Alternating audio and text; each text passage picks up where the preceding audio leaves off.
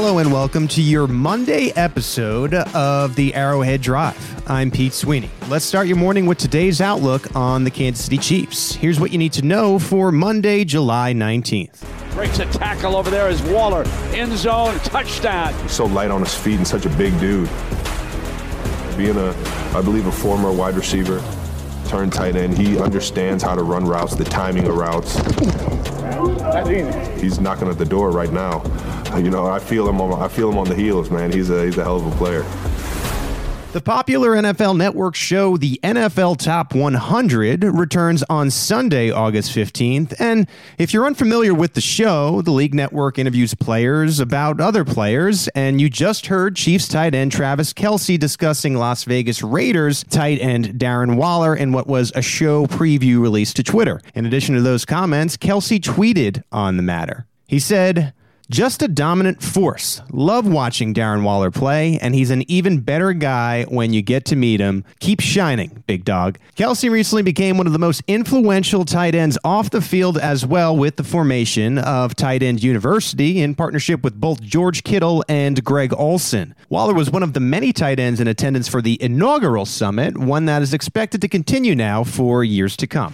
I saw Triple X when it came out. I think I went to the movie to go see it with my mom. And my mom loves action movies. She loves Vin Diesel.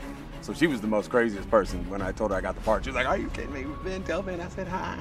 Give him a hug." And I'm like, "Mom, I'm not going to give him a hug, okay? I'll tell him." I might even tell him he said hello. We'll keep it with the Chiefs' GOAT tight ends and switch gears to the future plans of Tony Gonzalez. According to Front Office Sports, the Pro Football Hall of Famer will no longer be seen on Fox coverage of the NFL as of this season, as he plans to pursue film and television acting roles.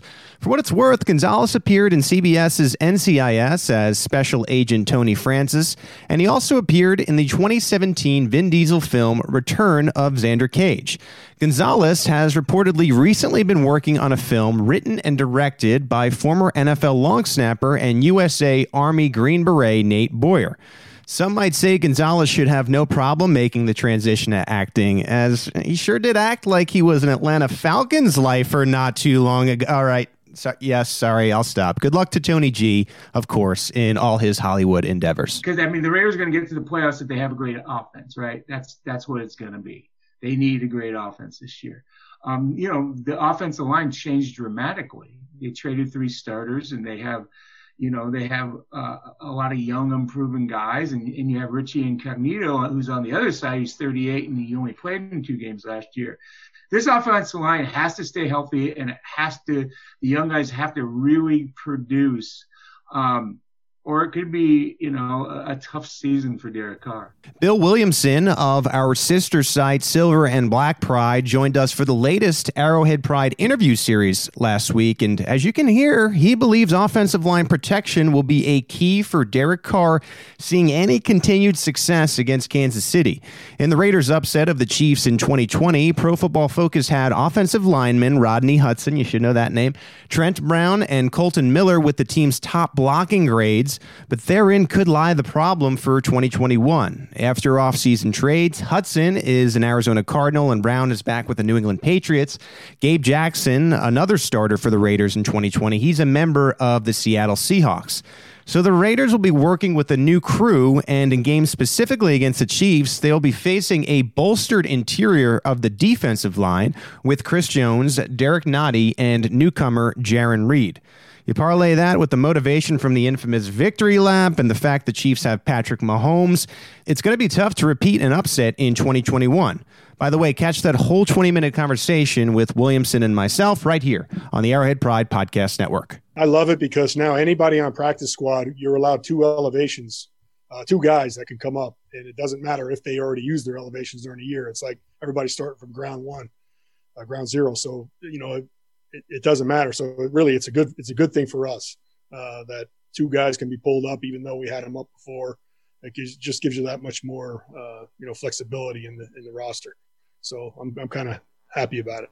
One of our newcomers to the Arrowhead Pride team, Jared Sapp, debuted with an article last week, 5 Chiefs players who could ride special teams roles to the final roster.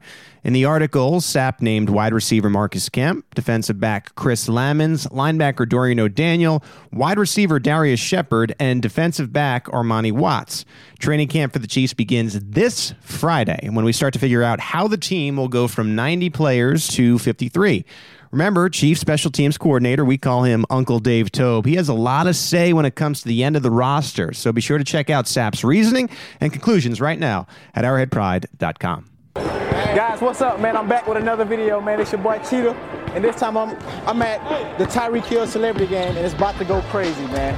Chiefs speedster and all-pro receiver Tyreek Hill teased what we believe to be a new web series on his Instagram account over the weekend.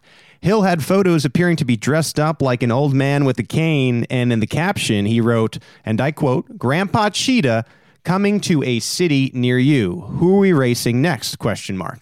My guess is that Grandpa Cheetah will be tricking folks into a race, and in that race, he will absolutely smoke them.